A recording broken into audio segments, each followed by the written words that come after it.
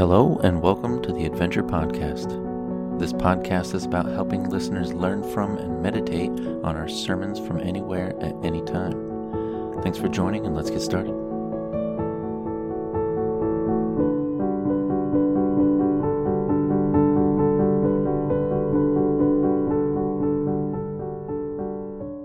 So let's jump in. So one of the accusations that's often made against Christianity is that Christianity crushes diversity. And when people will tell you, doesn't Christianity crush diversity? Aren't you trying to crush all the cultures that are not like you? What they're really asking, at least in this country, is this question. Isn't Christianity a white religion? That's frequently what they're asking. Now, what I want to do today is I want to give you some history. So this is going to be that class you tried to skip in high school. I'm gonna run you through some stuff, because when someone tells you that Christianity is a Western white religion, you need to have some information, and it's really simple and it's easily verified to kill that argument, to put it down, to bring them into a rational, logical discussion. So on May 20th, 1961, well, when I was a kid, there was a group of people, some of you will be old enough to remember this. I mean, Lisa Ashby, I think, already had grandkids at this point. Hi, Lisa. They were called the Freedom Riders, and it was a mixed group of blacks and whites that got on buses and went to places to demonstrate against segregation. And on May 20th, 1961, a busload of these Freedom Riders traveled to Montgomery, Alabama to challenge segregation in the heart of segregation. And when they got off the bus, they were greeted by about 500 men, women, and children who immediately attacked them. Can you put that picture up for me? They attacked them with pipes, with bats. They threw rocks. They assaulted them severely. Two of the Freedom Riders were actually beaten unconscious. And through the entire attack, the Montgomery PD stood off to the side and watched. Montgomery was known as a city of churches. And many, maybe most, of the people who attacked the Freedom Riders were regular churchgoers, and many of them were church leaders. Now, less than 3 weeks after that 1961 attack, Montgomery's most prominent pastor, a guy by the name of Henry Lyon Jr., gave a fiery speech before the local White Citizens Council, denouncing the civil rights protesters and the cause for which they were beaten. And he tried to make his defense from a Christian perspective. Here's what he said. Ladies and gentlemen, for 15 years I have had the privilege of being pastor of a white Baptist church in this city. If we stand 100 years from now, it will still be a white church. I am a believer in a separation of the races, and I am nonetheless a Christian. And of course, the crowd applauded. If you want to get in a fight with the one that started the segregation of the races, then you come face to face with your God. The difference in color, the difference in our body, our minds, our life, our mission upon the face of this earth is God-given. Now, Lyon saw himself as a devoted believer committed to Christ, and he was far from an extremist among the Southern Baptists. A former president of the Alabama Baptist Convention. His Montgomery church had more than 3,000 members. But racism was tied to white Christians long before the American South, long before the American Civil War. European imperialism often hid behind the need to evangelize all of these lost barbarians. They used evangelism as a smokescreen for their own colonial dreams, to gain land, to gain resources, to be greedy. And it was commonly believed among the Europeans that the Africans were so backward and savage that they had to be pulled toward the European Enlightenment in order to no longer be savages. And evangelism was what they used to commercially exploit them. Now, when that didn't work, when they wouldn't evangelize, the same church-going people endorsed some horrific tragedies and travesties in the name of saving their souls. So in reality, what it was a Eurocentric xenophobia. Remember this. Let me run you back through history. Italians wanted to rule the world. Remember that? Spanish wanted to rule the world. Remember that? French wanted to rule the world. Remember that? English wanted to rule the world. Remember that? Germans wanted to rule the world. Remember that? Remember that? Remember that?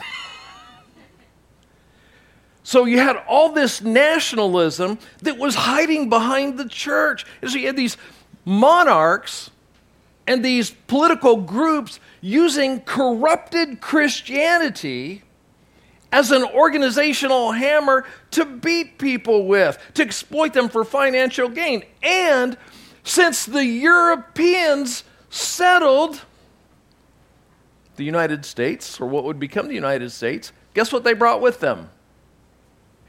Their xenophobia. They brought with them the thought that some races are better than other races. We got it from our great-great-great-great-grandparents, from wherever they came from. And it's a shameful view. It was back then and it still is. So because of that xenophobia that came from Europe, that used Christianity as a smokescreen for greed, it's often suggested that Christianity is the religion of Western white people and white supremacy. Man, we've certainly heard that mantra for the last 3 or 4 years, haven't we? Over and over and over. And the media never stops to question it. And the truth is, white supremacists today have built on lies that generations have propagated for centuries. And they try to find some divine thing to make them special and to kind of give them sanction for being sinful, for being selfish. But is Christianity really a Western white religion? Listen, the answer is no. It's not. In fact, this might shock you, but in fact, white people were some of the last people to hear about Christianity. We were some of the latest people to get on that boat. It might surprise you to know that right now, if you were to take all of Christianity and average it down to a single person, the average Christian today in the world is a dark-skinned young woman living south of the equator. There are more Christians south of the equator than there are north of the equator. And that young, dark-skinned woman living south of the equator is going to live in a small village of just a few dozen people. That's the average Christian today. And believe me, she is the farthest thing possible from moi. Get that? I'm sophisticated. I used French. And I ate Italian the other night. Never eat Italian. All right, so let me run you through some stuff you need to get, because I want you to be able to intellectually meet non-intellectual arguments. All right, number one, Christianity has always been racially diverse and multicultural. It always has been. We're the last part to be added in there, basically. So contrary to this popular misinformation the media continues to promulgate, the Christian movement was multicultural, multi-ethnic from the outset. Jesus absolutely scandalized the racist world when he told a story about someone from his own race being beaten and mugged, and then he made the hero somebody from another race, a Samaritan, a half-breed. Now, I'm not going to kid you. You and I would look at an Israeli Jewish person from that time period and at a Samaritan from that time period, and we would go, they're different. But they spotted it and they believed it. He tells the story about the Good Samaritan. And it knocked the socks off people. It gave them vertigo to hear a great teacher make one of those people the hero over one of his own people. John's gospel records the life-changing conversation Jesus had with one of those women at a well. I mean, men didn't speak to women who were alone, and they certainly didn't speak to Samaritan women, especially sexually promiscuous Samaritan women, and they certainly didn't allow their rabbis to talk to sexually promiscuous women. But Jesus didn't care. Or maybe it is that he did care, but he cared about the woman. The diversity of the Christian movement that Jesus kindled exploded after the resurrection. Look at Matthew chapter 28. I'm going to have you underline some stuff. Therefore, go and make disciples of who? All the nations. So let me give you another interesting insight. Back then, nations were determined by skin color. They were also determined by religion. They were also determined by language. So you could have two people who had the same exact skin tones, but one spoke this language, one spoke this language. They considered each other from opposite races. But Jesus, all the way back then, says you're going to go not just to your race, you're going to go to all the nations, baptizing them in the name of the Father and the Son and the Holy Spirit. Now watch this. Teach these new disciples to obey what? Underline that. All the commands I have given you. Get this. What he's saying is, you teach them to do the same things I've told you to do. You don't get any exceptions. Everybody who's mine does the same thing. There's no special class here. In the book of Acts, which records the first wave of Christianity, God's Spirit enabled them to proclaim the gospel of Jesus in different languages, meaning different races could understand. Now, watch this. Now, there's a map, by the way, in your listening guide. Let's go ahead and put that map up here. So as we read through here, the name of the place in the white boxes, that's actually over the location that those people are from. All right, so you're basically looking at what was considered the known world. Now, watch this from Acts 2. At that time, there were devout Jews from where? Every nation, living in Jerusalem. When they heard the loud noise, everyone came running, and they were bewildered to hear their own languages being spoken by the believers. They were completely amazed. How can this be? They exclaimed. These people are all rednecks. These are hillbillies. I mean, that's how the Galileans were viewed. And yet we hear these uneducated bumpkins speaking in our own native languages. Here we are, Parthians, Medes, Elamites, people from Mesopotamia, Judea, Cappadocia, Pontus, the province of Asia, Phrygia, Pamphylia, Egypt, the areas of Libya around Cyrene, visitors from Rome, both Jews and converts to Judaism, Cretans and Arabs. And we all hear these people speaking in our own languages about the wonderful things God has done. They stood there amazed and perplexed. What can this mean? Shortly after that, God calls this hyper-Jewish dude named Saul, turns him into an apostle. And here's what Paul says. Paul continues to rip up the bearers. Paul was a Jewish man from a Jewish council going after non-Jews with the gospel. This was hard even for his own people to swallow. Colossians chapter 3. Put on your new nature and be renewed as you learn to know your Creator and become like who? Yeah, not your favorite teacher, not your favorite nationality. Become like your Creator. In this new life, it doesn't matter if you are a Jew or a Gentile. Now remember, to the Jews, that was the only two races. You're either Jewish or you're not. That would have been fun at dinner. You're circumcised or you're uncircumcised. Barbaric, meaning not Greek. Uncivilized, slave or free. Christ is all that matters, and he lives in where? All of us. Galatians 3. There is no longer Jew or Gentile. He says race doesn't matter. No more slave or free, male or female. There's still special privileges for anyone based on how they're born, where they're born, or what they're born. For you are all one in Christ Jesus.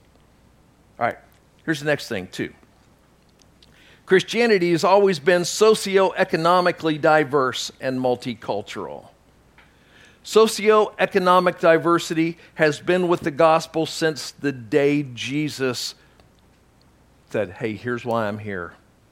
It has always been. Remember this, Jesus never owned anything. He literally was homeless. Scripture says he had no place to lay his head. I mean, he stayed with friends all the time. He owned no place. And yet, when he died, he had to borrow a tomb from a wealthy guy. You know, I mean, if you're not going to use it long, you can borrow a tomb.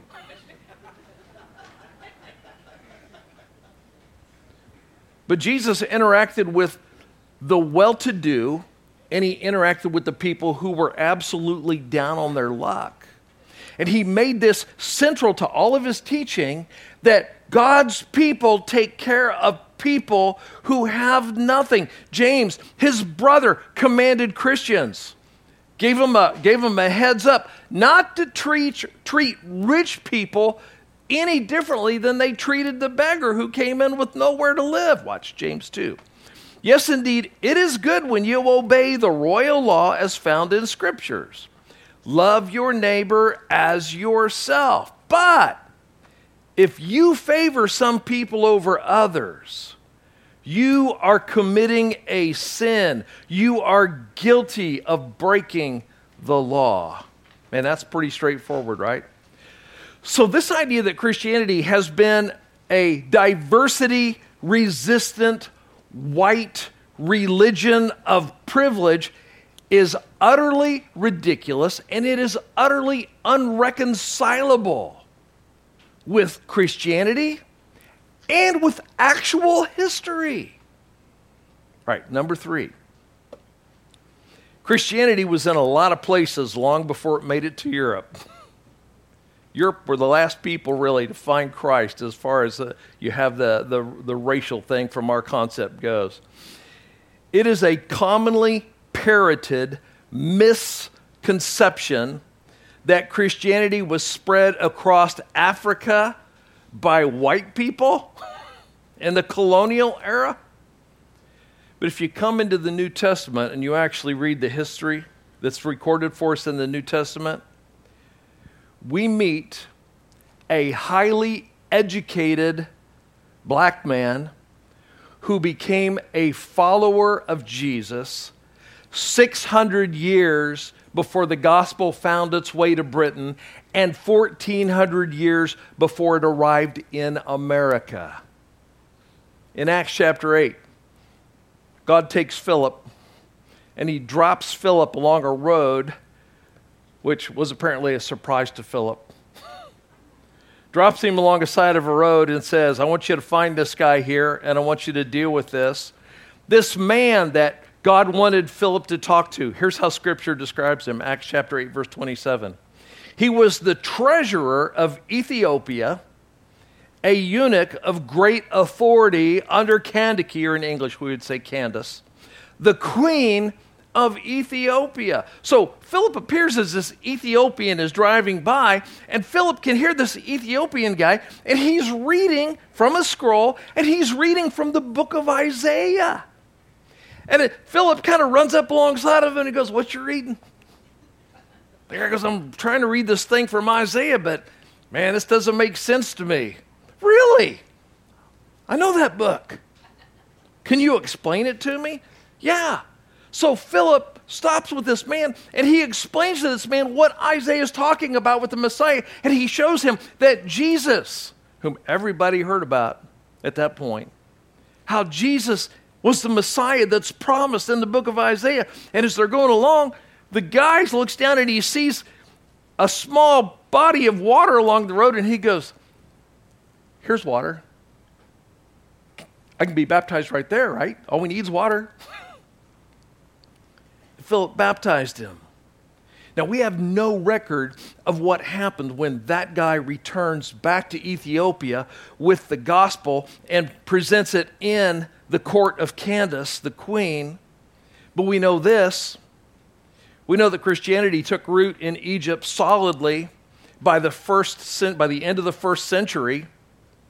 We know that parts of the gospel, actually, I think it was parts of the book of Mark, a scroll was found in a tomb in Egypt, and they dated everything in the tomb to the mid-first century, so it was like before 50 AD. They dated all of that stuff to about 50 AD or a little bit before they translated it. And then when they translated it, it was the teachings of Jesus. I think it was from the book of Mark.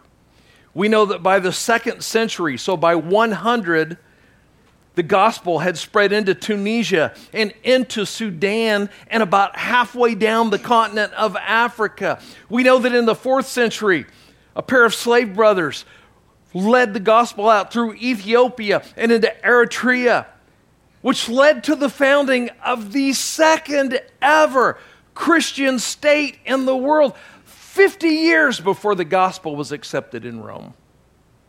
I love that. See, this is where knowing history pays off. The actual truth is, white people got most of their theology from black people, from Africa. Long before Europe ever heard of Jesus, the Africans were getting baptized and preaching the gospel and had gone almost 2/3 of the way down the continent with that good news. You say, "Well, I've never heard that before." Yeah, you have. Knock that off. Luke 23, Jesus is carrying the cross. He falls. They grab a guy to carry the crossbar for him. Guy's name was Simon. They identify where he's from. Cyrene. Simon of Cyrene. Cyrene is a city in what would now be known as Libya. Acts chapter 2 tells us that Africans from Egypt and Libya were at Pentecost when the Holy Spirit came. Acts chapter 8 tells us the story of Philip taking the gospel to a leader of a court, a foreign royal court. Acts chapter 11 tells us that men from North Africa were promoting the gospel of Jesus Christ across Africa, while the first believers in Jerusalem are still arguing about whether or not they should tell people who aren't Jewish.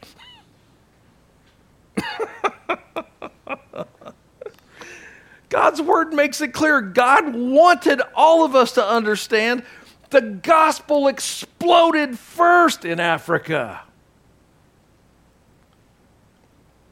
The gospel, long before Europe was Europe, 1,600 years before slavery, was owning a continent. Tertullian, who lived from 155 to 240 AD, is called the founder of Western theology. He was from Tunisia. He invented the term Trinity as a way to describe God the Father, God the Son, and God the Holy Spirit functioning together. Origen of Alexandria lived from 185 to 254 AD, wrote what we now call On the First Principles. Any pastor you've got who has been to a Bible college or seminary has studied on the first principles.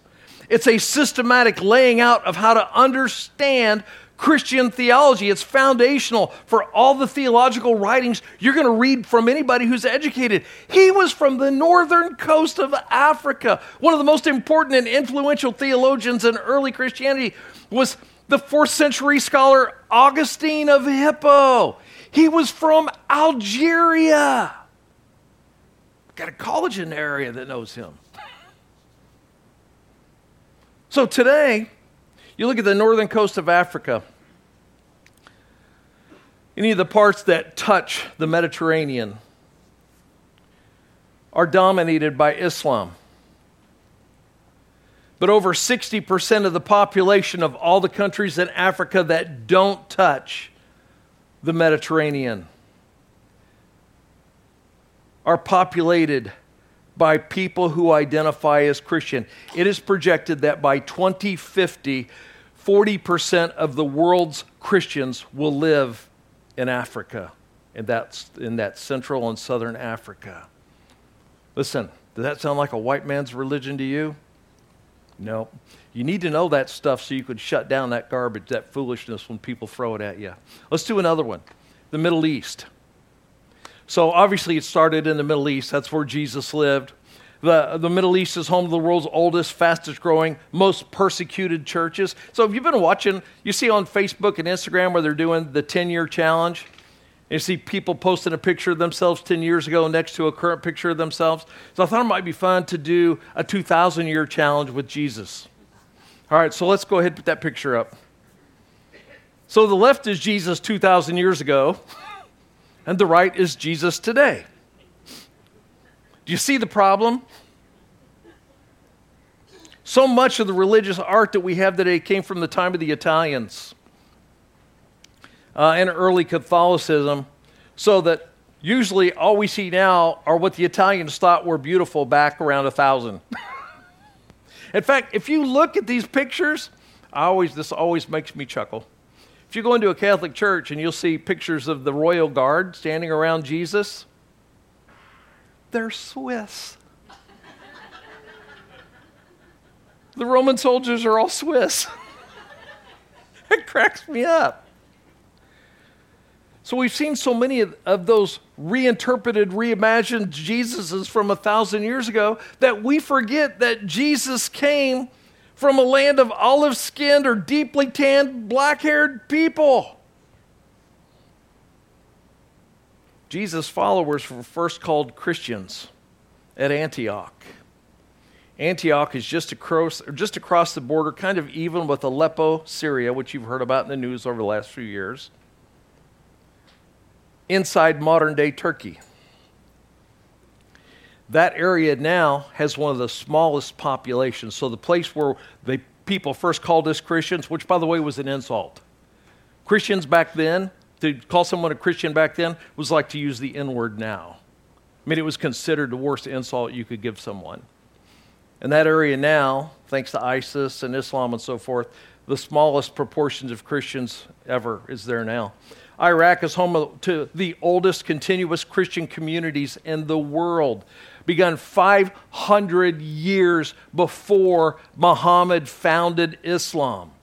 St. Thaddeus Monastery in Iran is actually dated to 66 AD. It was a church within 30 years or so of the death of Jesus. It was where Thaddeus went and taught. And as Thaddeus is teaching in Iran, we're still hundreds of years from the gospel going to Europe.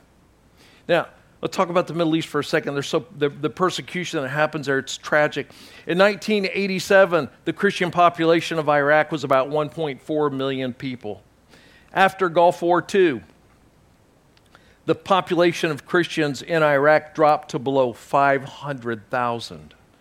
And since the rise of ISIS several years ago, some of the oldest Christian settlements in the world have been completely depopulated by persecution. So if you want to continue to believe this notion that Christian is a Western white man's religion, You have no means for objectively understanding what's happening in the world in that area.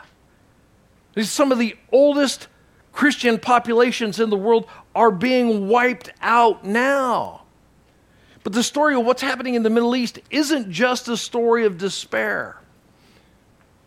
In 1979, there were an estimated 500 Christians from Muslim backgrounds in Iran. 500. So basically, there were less less Christians in Iran than what we'll have here this weekend. A year later, the Islamic Revolution transformed that Muslim majority country into an oppressive regime. Women lost their rights. It sounds like The Handmaid's Tale now, right? Women lost their rights, bank accounts closed, so on and so forth. Extreme imams grasped power. Public executions became everyday things that happened. That led to a lot of disillusionment. That opened the door for Jesus to speak to massive numbers of Iranians. And since that happened, hundreds of thousands of Iranian Muslims have accepted Jesus Christ. The church in Iran is the fastest growing church in the world. That amazes me. Let's go to India. So we have a lot of work in India. When you think of India, what religion do you think of? You think of Hinduism, right? Because the word India comes from Hinduism, comes from Hindu. What's interesting, the reason we think of Hinduism when we think of India is because while Christianity is the most ethnically dispersed, I mean, you can belong to just about any well, not just about, you can't, I just totally wrecked my own theology. You can belong to any racial group in the world and be a Christian. So we're everywhere. But Hinduism tends to all be concentrated. Most Hindus trace themselves back to India. So in India, most people are Hindu. Muslims, the largest minority in India, represent only 14% of the population. Christians, 27 million, actually are just slightly more than 2% of the population of India. And so you'll have people say, and we hear it all the time, well, Christianity doesn't belong. They already have a religion. Christianity doesn't belong in India. So does Christianity belong in India?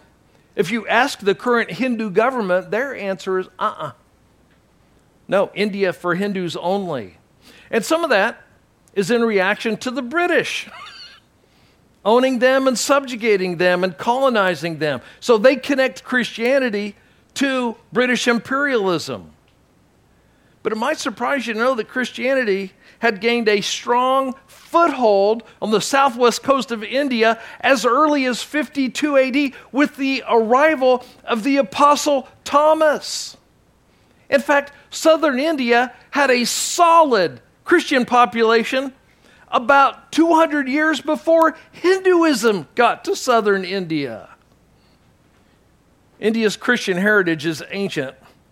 Historian Robert Eric Freiberg concludes, it's certain that there were well-established communities of Christians in South India no later than 200 AD and perhaps much earlier. I mean, the Catholic missionaries were really surprised when they got to India and there were already churches there. They weren't sure how that could happen. So, do the math with me on this Western white religion thing. Christianity found its way into Britain around 600 AD. It was just starting to become popular in Italy around 300 AD. Yet it was already well established in India by 100 AD. So back to this question of diversity. One of the areas of tension between Christianity and Hinduism is this thing about diversity. The traditional Hindu caste system locks people in a social status forever. So whatever status you're born into, that's where you stay. With Christians, we tell and we promote among ourselves, you don't treat anyone differently, right? And yet the whole caste system is based on treating people differently. Now, they'll tell you that there's not a caste system in India, but the Indians will tell you different. The Bible promotes the equal dignity and value of all humans. And what the church did when it came to India was it united upper class and lower caste people as one people. It eliminated that. It's this boundary crushing fellowship that to this day upsets a lot of the Hindus. All right, let's go to the next one, D, China. Here's one that'll knock your socks off. In AD 781, a Christian monk by the name of Qin Chen. I love the simplicity of Chinese names. Might have been a physical trait, I don't know. I might be seeing one of his relatives in the mirror in the mornings. Qin Chen composed an inscription of roughly 1,800 Chinese characters on a large stone tablet called a stela. It is one of the richest sources. There's a picture of that. Can you bring that up? Yep. Okay, there's a picture of it there. It is one of the richest sources about early Christianity in China that there is. So what he says in that is that Christianity arrived in central China around 635 AD. So within 2 or 3 dozen years of Christianity arriving in Britain, it was also arriving in the capital city of China. And the Christians found such favor with the emperor that within 3 years there was a church established there, and there were a handful of missionaries living among the people sharing the gospel. Now, for most of that 13th century since, Christianity has not openly gained a foothold in China. Ancestor worship is a big deal, so it's very hard for it to grow there. And then you've got now, as of late, you've had, over the last 100 years or so, you've had government crackdowns. But the church in China is growing in a way that very few could have predicted.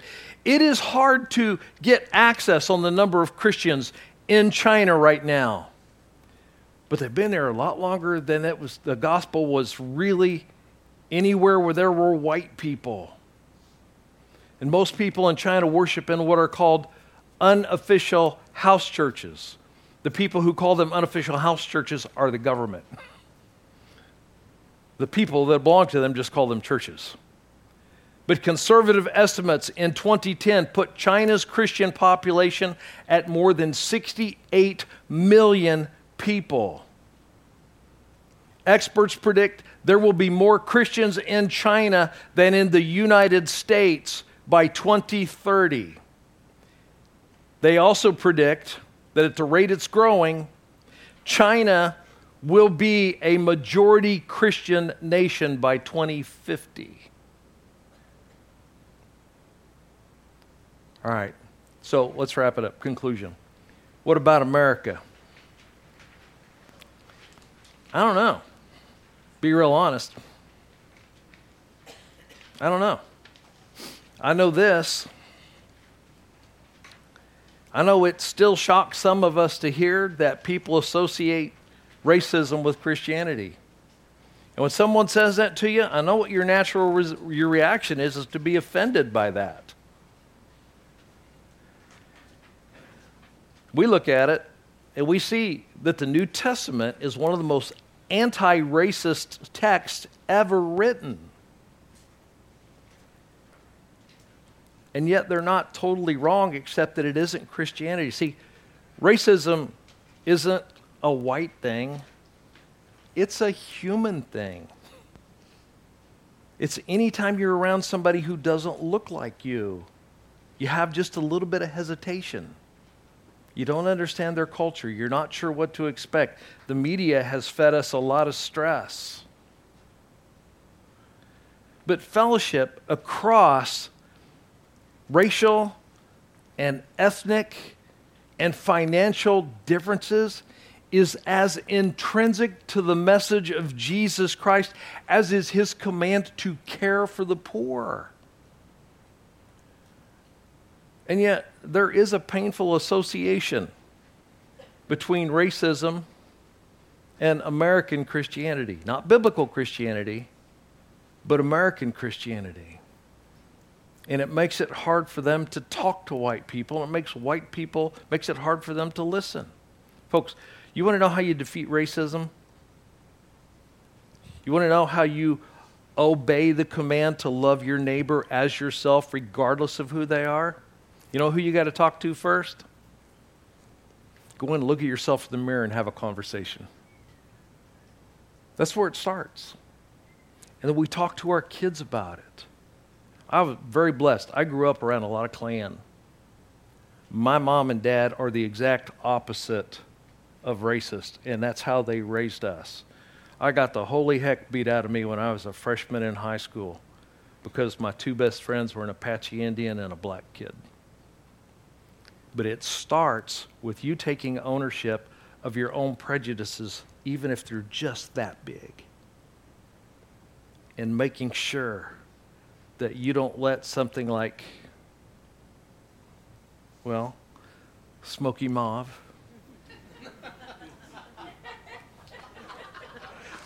interactive white cream, right? I went to Sherwin-Williams, don't forget that. I went to Sherwin-Williams and made that poor guy working behind the counter the most awkward anyone will ever make him in his entire professional life. When I said, he goes, what can I help you do? And I said, I need you to tell me what color this is. He's like, what? And I'm like, I know that you can mix this up, right? You can make a paint. I need to know what it's called. We found it. He's probably still in therapy, but we found it. He's like, sir, I don't know what to do with that.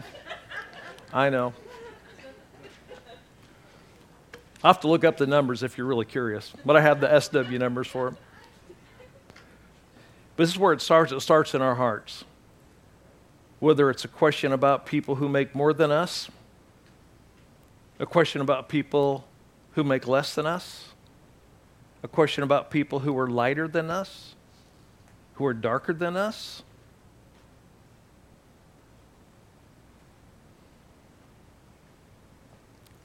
We need to deal with that because that's not Christianity. Let's pray. Father, thank you so much for loving us. Father, we thank you that Jesus warned his disciples that someday that gospel that was for people of all nations, of all colors, of all languages, Father, we're grateful that it eventually found its way to us on the other side of the world from where it started. And Father, may we see people as Jesus sees people. And it's in his name we pray. Amen.